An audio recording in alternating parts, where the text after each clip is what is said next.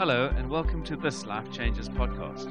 You are now listening to one of our Sunday messages. If you'd like to know more about Life Changes, you can visit us on Facebook, Twitter, or Instagram. Now lean in and enjoy. Morning. Let's just pray. Heavenly Father God, thank you for this day. Thank you that there's no height, no depth that can separate us from you, Lord God. Thank you for that word. We just worship you. We submit this word to you in Jesus' name, and just have your way, Lord, in everything that is spoken. In Jesus' name we pray. Amen. That line was hitting me today. There's no height, no depth, no river. Let's sing that. There's no height, no depth, no river your love wouldn't swim. There's no curse, no hurt that could separate our hearts from Him. Heavenly Father, we love you. Again, we submit to you. Have your way. I find it very, very ironic that in the season of warfare that I'm in, I get to share on the arm of God. So today, I shared this word a couple of weeks ago at Table View, and I get to share it again today. And it's preaching as much to myself as it is to anyone here this morning. For those of you who don't know me, my name is Banti Kiremere. For clarity, I am not in any way related to Wayne Bartas. I often get mixed up with him. The only thing we share is our hairstyle and our dashing good looks. I often lead worship here. I lead worship sometimes in Table View as well. We've been part of, my wife and I, she's based at Table View, and I get to come here quite often. We've been part of Life Changers Church since about November of 2016. We actually moved back to Cape Town. I studied here and then left in the beginning of 2016. Quite a big upheaval for us, lots of change. Lots of change in a short period of time as well. And it's been such a joy to be part of this church. I gave my life to God in 1990 a couple of times. I was a very rebellious child. I gave my life to God in 97. That was one of the almost final. There was lots of sin between 1997 and 1998 where I said, okay, no more. And it's been a journey since then. I grew up in Zambia. I'm a Ugandan by descent, but grew up in Zambia. And I've served God in ministries in Namibia, Zambia, Uganda, and now in South Africa. And it's been quite a journey. And over that period of time, there's a lot of skepticism that entered my heart around His church. You know, you get hurt sometimes. Wherever you have people, you get hurt. And it's been quite a growth that over the past 2 years, a lot of those pains have been healed. And part of it has actually been my service here at Milnerton. I came here, I remember the one time I came, I don't know if I was backing Jono, but it just was so awesome to stack chairs, stack speakers. When I first got saved, that was the kind of church I was in. It was a church plant. So we'd be there. I was at church Monday to Sunday. And for youth groups, stacking chairs at 4 o'clock for the meeting that's only starting at 8. So it was very familiar to wake up at 6 in the morning, go fetch equipment, fetch people in the worship team, get to church, start setting up. You're there, you serve, you lead worship, you sit down, pack all the chairs back up, and then it's 1 o'clock by the end of the day. So coming here, it took me back to basics. And it's cool now that we have it done for us, but I really kind of miss that, to be honest. Yeah, so it's been a journey. And yeah, I have Ephesians 6 on my heart this morning. It's about the armor of God. And let's just jump straight into it. There's a couple of points that I have, and God has been sharing or speaking to me about this. It actually started with a video that Brendan Ritfeld in our life group shared. And it's a verse that I've heard over and over and over again. And it's only recently that I realized I don't actually understand what it means. And that video, 2-minute video, just opened it up for me and made me realize there's a lot here that I need to unpack, that I need to apply for myself, that I'm still applying for myself, and that's what I'll be sharing on. So if you can go to Ephesians chapter 6, verse 10. And it says, finally be strong in the Lord and in his mighty power. Put on the full armor of God so that you can take your stand against the devil's schemes. I have that highlighted. For our struggle is not against flesh and blood, but against rulers and authorities, against powers of this dark world, and against spiritual forces of evil in the heavenly realms. Therefore, and this is the part I'd like to focus on, therefore put on the whole armor of God, so that when the day of evil comes, you may be able to stand your ground, and after you've done everything, to stand. Stand firm then with a belt of truth buckled around your waist, with a breastplate of righteousness in place, and with your feet fitted with the readiness that comes with the gospel of peace. In addition to all this, take up the shield of faith, with which you can extinguish all the flaming arrows of the evil one. Take the helmet of salvation and the sword of the Spirit, which is the word of God.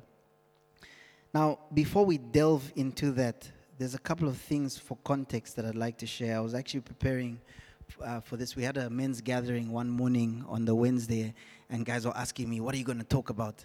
And I was trying to explain, this is what I have. I haven't put it all together, but these are the kind of ideas. And Rory Dyer was there, and he said, actually, start with the context. If Ephesians, if that's at the end, and it's talking about the armor of God to protect something, then there's something that it's referring to in the beginning that you're building up from. So what's the context? And that's what I'd like to start with. There's a few key points about Ephesians itself from chapter 1. One of the first main things is, like, unlike several of the other letters that Paul wrote, Ephesians does not address any particular heresy or error. Most of the other letters that were written were correcting something. There was nothing that Paul was correcting in this piece of, or in this letter. He was writing specifically to expand the horizons of his readers so that they might understand better the dimensions of God's purpose and his grace and appreciate the goals that God has for his church. So one key point, he's opening up the minds of his readers. What's God's bigger purpose in all of this? And the climax of that purpose is identified in chapter 1, 7-10, where Paul writes, in him we have redemption through his blood, the forgiveness of sins in accordance with the riches of God's grace that he lavished on us with all wisdom and understanding. He made known to us the mystery of his will according to his good pleasure, which he purposed in Christ, to be put into effect when the times reach their fulfillment, to bring unity to all things in heaven and earth under Christ. What's this saying? God's ultimate redemptive work is to bring all things in the universe together under Christ. That's the ultimate purpose, and that's what this whole letter is about. It's about opening up for his readers to understand this is God's ultimate purpose. So now, having explained this goal, he now starts breaking down the steps to achieve this.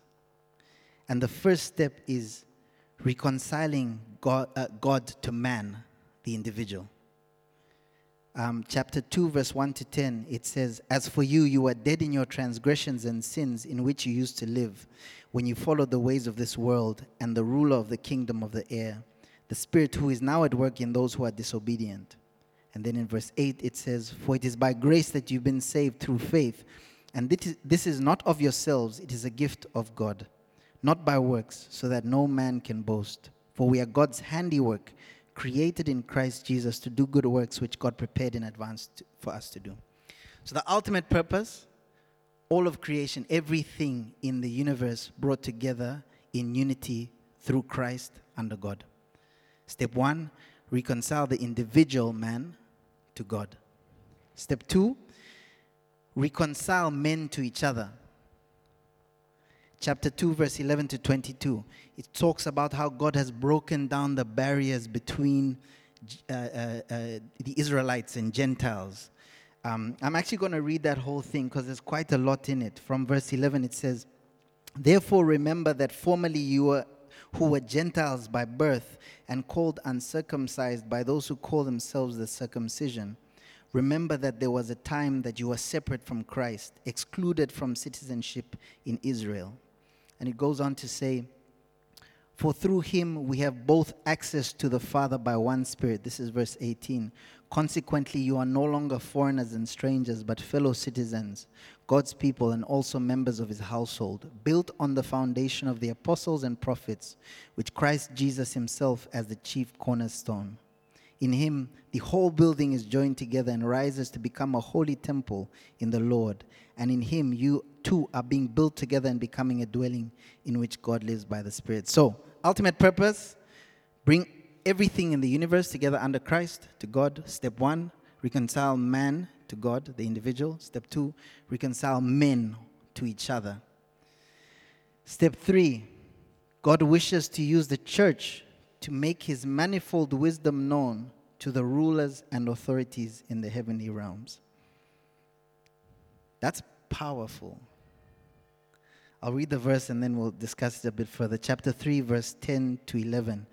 His intent is now, through the church, the manifold wisdom of God should be made known to the rulers and authorities in the heavenly realms, according to his eternal purpose that he accomplished in Christ Jesus the Lord.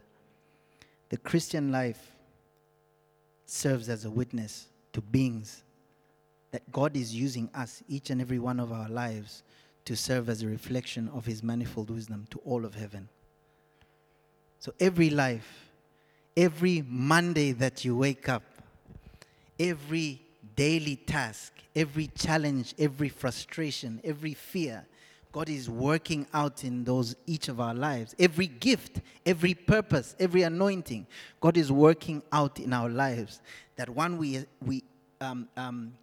strengthen the body, and two, that body serves as a witness to the wisdom of God.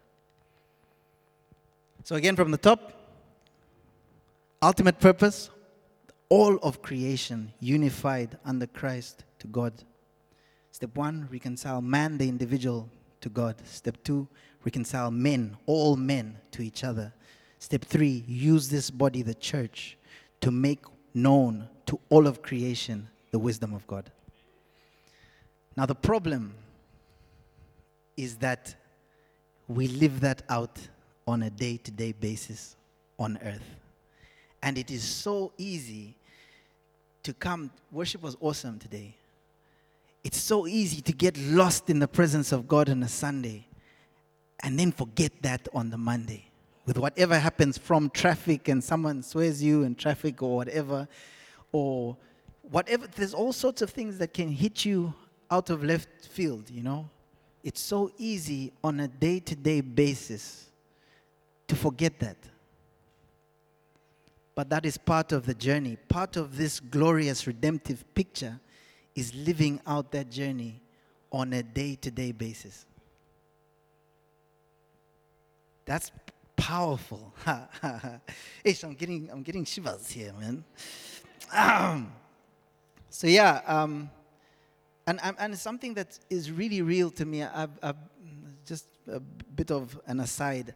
It's something I'm having to remind myself of, and I know that each and every one of us are in similar spaces. People are going through things that they have to trust God, or they're not hearing God's voice, or they're trying to press through for something, or something happened that took them by surprise.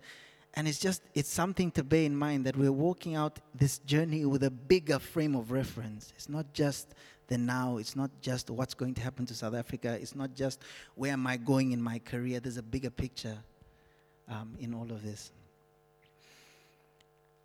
So, when we finally get to the armor of God, this is opening up a tool that we have at our disposal to help us live out this journey on a day-to-day basis. It is a strategic tool that we apply to help us to live out this journey on a day-to-day basis. And to be clear, we are constantly engaged in war. We live out this journey constantly in war. We live as part of a fallen world. God is working through us, using us to paint a picture to the world, to the universe. But there's a constant tension that we live with while we are on this earth until we are redeemed. Ephesians 6 verse 12, for our struggle is not against flesh and blood, but against the rulers, against the authorities, against the powers of this dark world, and against the spiritual forces of evil in the heavenly realms. 2 Corinthians 10 verse 4, for the weapons of our warfare are not carnal, but mighty in God for the pulling down of strongholds. Now this is where we get to the armor of God. It allows us to live out this bigger picture. And there's a couple of things I'd like to touch on before we go, before we break down the different tools. But very quickly, chapter 6, verse 13. Therefore, put on the whole armor of God, so that when the day of evil comes, you'll be able to stand your ground, and after you've done everything, to stand. The mandate is to stand. When the day of evil comes, the mandate is to stand. Whether or not we understand what's going on. If you look at how Job had the discussion with God, after all of what Job had was taken away from him and God came, there was no explanation that came with that.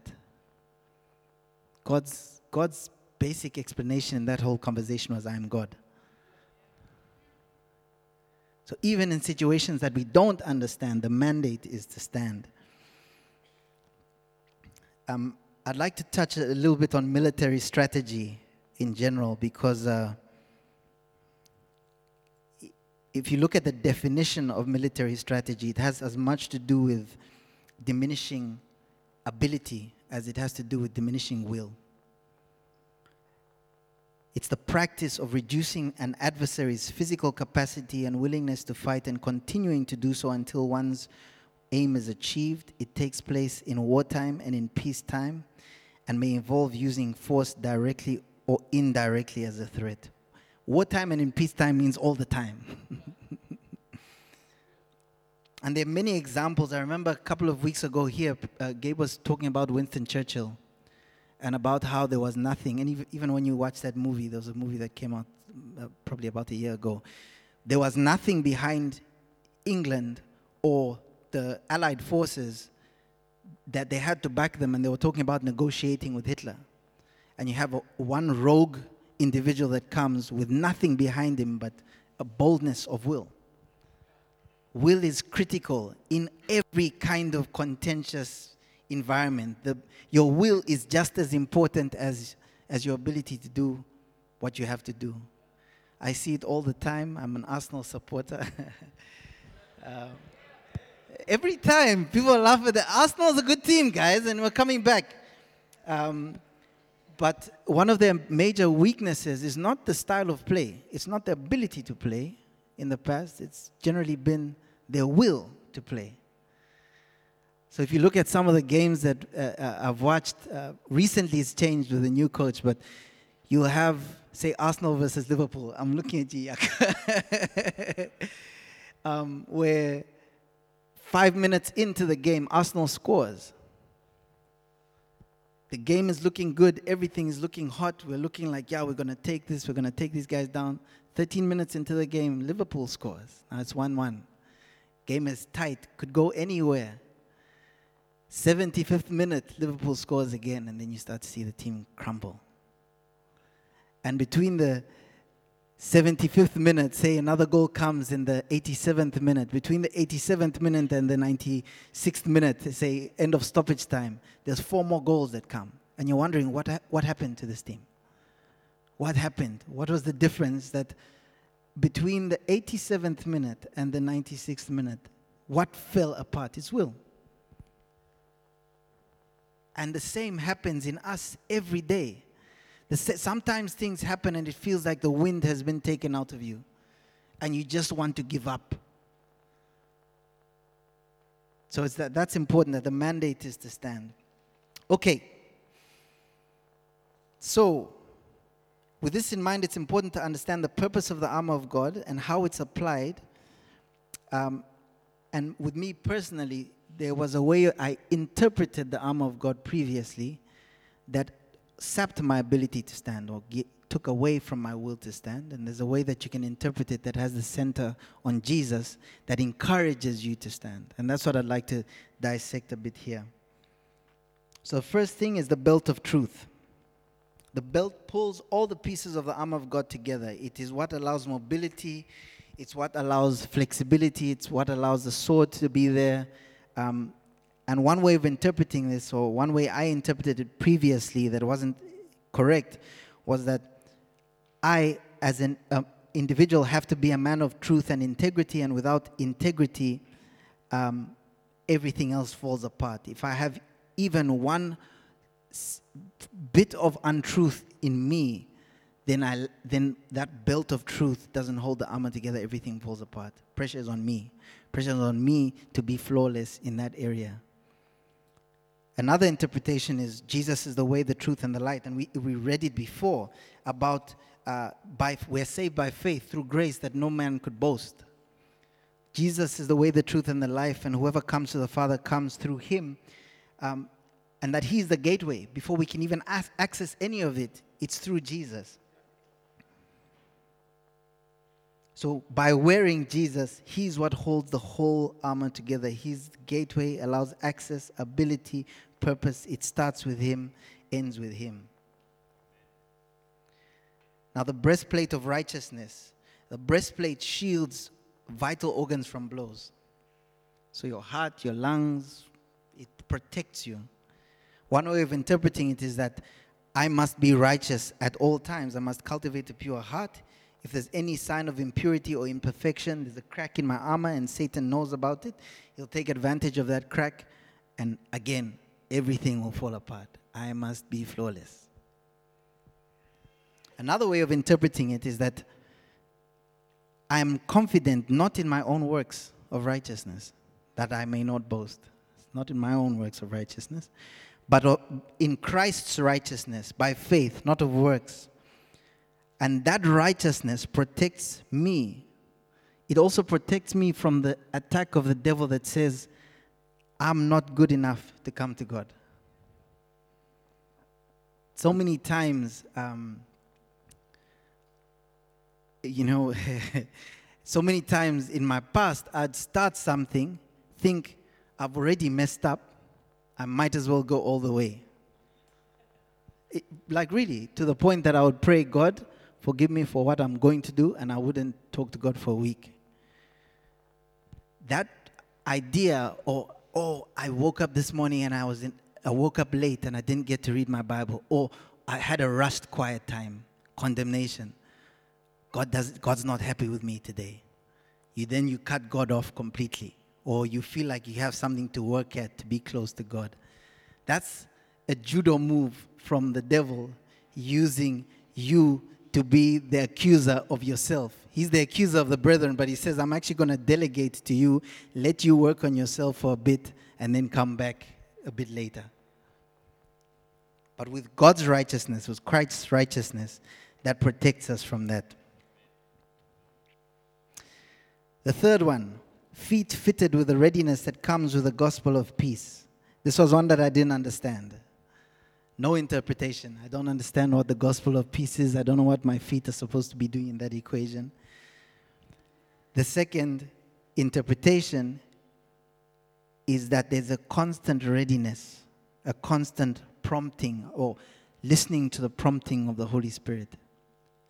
If you look at John 3 verse 8, this is the conversation that Jesus was having with a Pharisee that came to ask. Eventually it went to, what does it mean to be born again?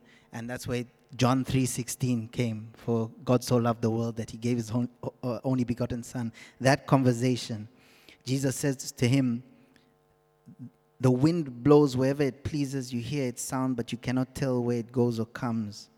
So is one who's born of the Spirit. He's talking about constant talking to God. Constant, what's next? What's next for this step? You know that verse that says, the word is a light unto my feet, a lamp unto my path.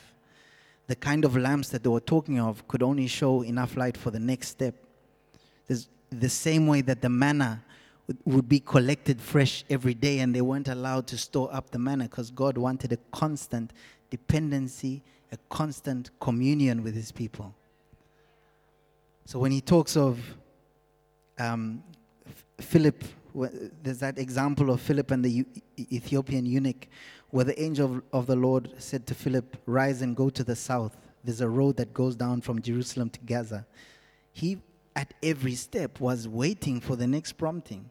He walks on that road, then he sees a carriage. There's an Ethiopian eunuch in the carriage. He stands, the Holy Spirit tells him, go stand next to the carriage. He listens, he hears the guy reading out of Isaiah. He says, do you know what you're reading? Explains Jesus from Isaiah to present day and crucifixion. The guy says, what's to stop me from being baptized? They say there's a pool there. He gets baptized. As they're coming out of the water, Philip is teleported to another city. God didn't tell him from the beginning, you're going to walk 3 kilometers on this road. You're going to see an Ethiopian eunuch. He'll be in a carriage. You're going to hear him reading Isaiah. And after all this happens, I'm going to teleport you to X city to do it. He didn't break it down like that. He just said every step, constantly, what's the next step? And that's the intention with us as well, that every day, it's not mundane routine. I know what my Monday looks like every day because we're going to have a meeting at this time, or I know what lecture is going to be when. It's constant polling. God, where are you taking me to now? What are you asking me to do now? Then, the shield of faith, with which we can extinguish all the flaming arrows of the evil one. This one and the sword of the Spirit are quite big, because they're quite emphasized a lot in general around the prosperity gospel as well. And one way I misinterpreted it was that I must have faith. When the devil attacks me in my health, my wealth, or my family, if I have enough faith, I'll cause him to return sevenfold what he tried to take from me. And if I'm sick, there's something wrong with me. My faith is not good enough. All the pressure on me and my faith. You can imagine it's the same situation Job was in. When Job lost his family, when he was suffering in his health, all his friends said, you must be sinning. There must be something wrong with you. And God made it clear, no. And he didn't even try and break it down and help them to understand why that happened.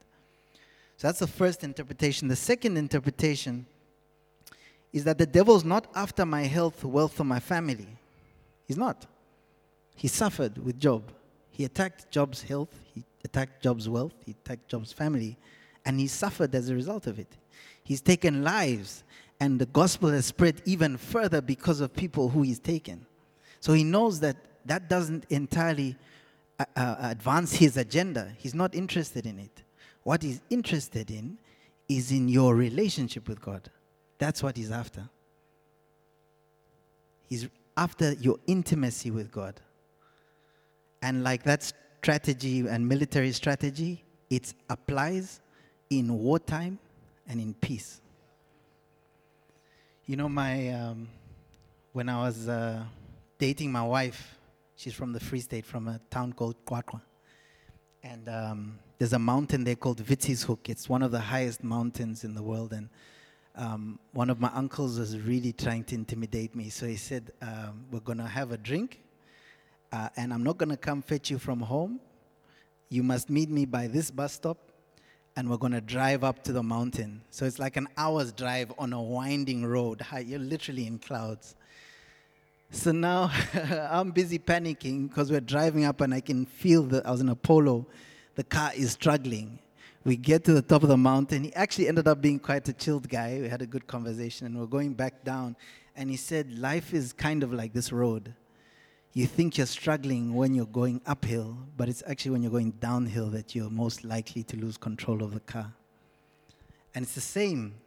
It's wartime and in peacetime. Sometimes when you think things are easy is when you are most vulnerable. If you look at David, David's journey is just an amazing journey. He saw God. He trusted God. He saw God come through time and time again. If you look at how when things were going good and his men were getting, he was establishing himself as part of the Philistine camp and they were going to war against Saul. And they said, actually, don't let David fight with us because he can turn against us. Send him back to his camp. He went back to his camp and found they'd ransacked the camp, taken all the women and children. And he was the only one there to stand and say, I'll encourage myself in the Lord. All the men were weeping. He stood and said, it said David encouraged himself in the Lord. That's a man that knew God. He knew God from childhood. He knew God from him against the lion and the bear. He knew God from him against David and Goliath. He knew God. This is a man that knew God. But he's on top of his castle one day. His armies have gone to war. He's relaxed. He's established everything he's ever desired to establish. He sees Bathsheba. And from there, you can imagine from the thought that, let me just ask the men to call her. I just want to ask her who she is. To next thing, she's pregnant. let me just ask her husband to come from the war front home, because at least he'll think it's his child, to actually he didn't go home, put him on the front lines, maybe he'll be killed. You can think of that whole progression, however long it took, whether it was 3 weeks, 6 weeks, 2 months, he wasn't talking to God. I can bet he was not speaking to God. That was in a good time. He was comfortable. Yeah, so the devil's ultimate target is our intimacy and our faith in God. So in understanding that, then the shield of God is to keep us trusting in God, keep us intimate with God. The next one is the helmet of salvation. One interpretation for the helmet of salvation is, I must be saved. Salvation is what this whole, the basis of our belief system is. I know Jesus. It's not really a big issue for me. I gave my life at one point. That's it. But it's actually a lot more complicated than that. The gospel of salvation, second interpretation, the gospel of salvation should be securely placed in our minds to allow us to discern between false doctrine and spiritual truth. And that protects us from spiritually fatal blows. If you think about the head, you can survive a blow to your lungs. You can survive a blow to your liver. You can limp away, missing a limb. But if someone strikes your head, you're gone. That's the basis. And it's also something that the devil has continually attacked. You know the confrontation between Peter and Paul? When they were talking about grace and salvation by grace. And then some of the religious leaders started bringing in the need to be circumcised. And actually, yes, we're saved by grace. Yes, Jesus died for our sins. But now you must be circumcised. Now you must not eat unclean food. And Paul confronted Peter and said, that's not what this gospel is about. You'll find throughout history, even to this day, the gospel of salvation is consistently attacked, what it means to be saved. There's always something trying to bring in. If you look at modern day churches here, even in South Africa, you see what church has become, and you think, how did we get there? It's from here. A clear understanding that we're saved by grace and what salvation is, and also the constant need to sift and filter doctrine. And then finally, the sword of the Spirit, which is the Word of God. This is interesting because it's the only offensive weapon. All the other weapons are defensive. It's protecting us from something, allowing us to walk with God in one way or another. This is the only offensive weapon. And the only thing that it actually offensively does is build our faith.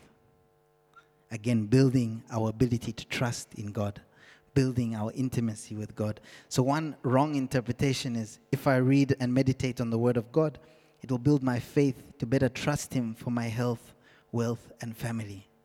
So as I'm confessing or as I'm believing for my health and my wealth and my family, I'm using the Word as a tool, almost like a manipulative tool. If I read, if I meditate, if I confess enough, it's almost like a genie that you're stroking the lamp and you can name and claim and get what you want. It's actually building the faith that if I read and meditate on God's Word, it will increase my ability to trust Him and His purposes in my life, whether I understand them or not. And God does want us to be blessed. God does want to prosper us. It says, may you prosper and be in health even as your soul prospers. But the ultimate purpose is an intimacy and a faith in God. So there's one way that you can look at the armor of God. And maybe just one last point. In general, in war, once you put on armor, you don't take it off. You don't have soldiers in trenches deciding to take off their armor in the middle of a battle. You put it on once and it's there with you. There's a way that we can look at this same armor in a way that has us focusing on ourselves. And there's a way that we can look at it that has us focusing on God. From the helmet of salvation, the belt of truth, the breastplate of righteousness to protect God is my righteousness. Feet fitted with the gospel of peace. Where are you taking me, God? What now? Who are you? What are you saying to me about who? What should I speak? How should I speak? The sword of the Spirit, building our faith and trust in God and intimacy in God. I believe that, and for me personally and possibly corporately as well, there's a space of warfare that we're in. And it's an encouragement that if your will has suffered, trust God. Slightly, if your will has struggled, if you've struggled to hear God, trust God. Look at the armor as a way of, God, here I am, use me. So if we could take a moment to pray and just trust God for His work in our lives, for His work in every challenge that we're facing. Let's pray. Heavenly Father, God, we worship You. Thank You that there's no height, no depth that can separate You from us, that can separate us from Your love. God, we submit every challenge in this room. We submit every family represented in this room to You in Jesus' name. You see every need. You see every pain. You see every challenge. And we just pray, be glorified. Have Your way. Be glorified, Lord God. That we'd see You in all of this. Be glorified. That You'd have Your way, Lord God. Be glorified. Speak to us. Guide our feet. Help us to understand what Your purpose is and establish Your purpose and Your plans for us, Lord God. We trust You. We love You. And we submit to You, Lord Jesus. In Jesus' name we pray. Amen.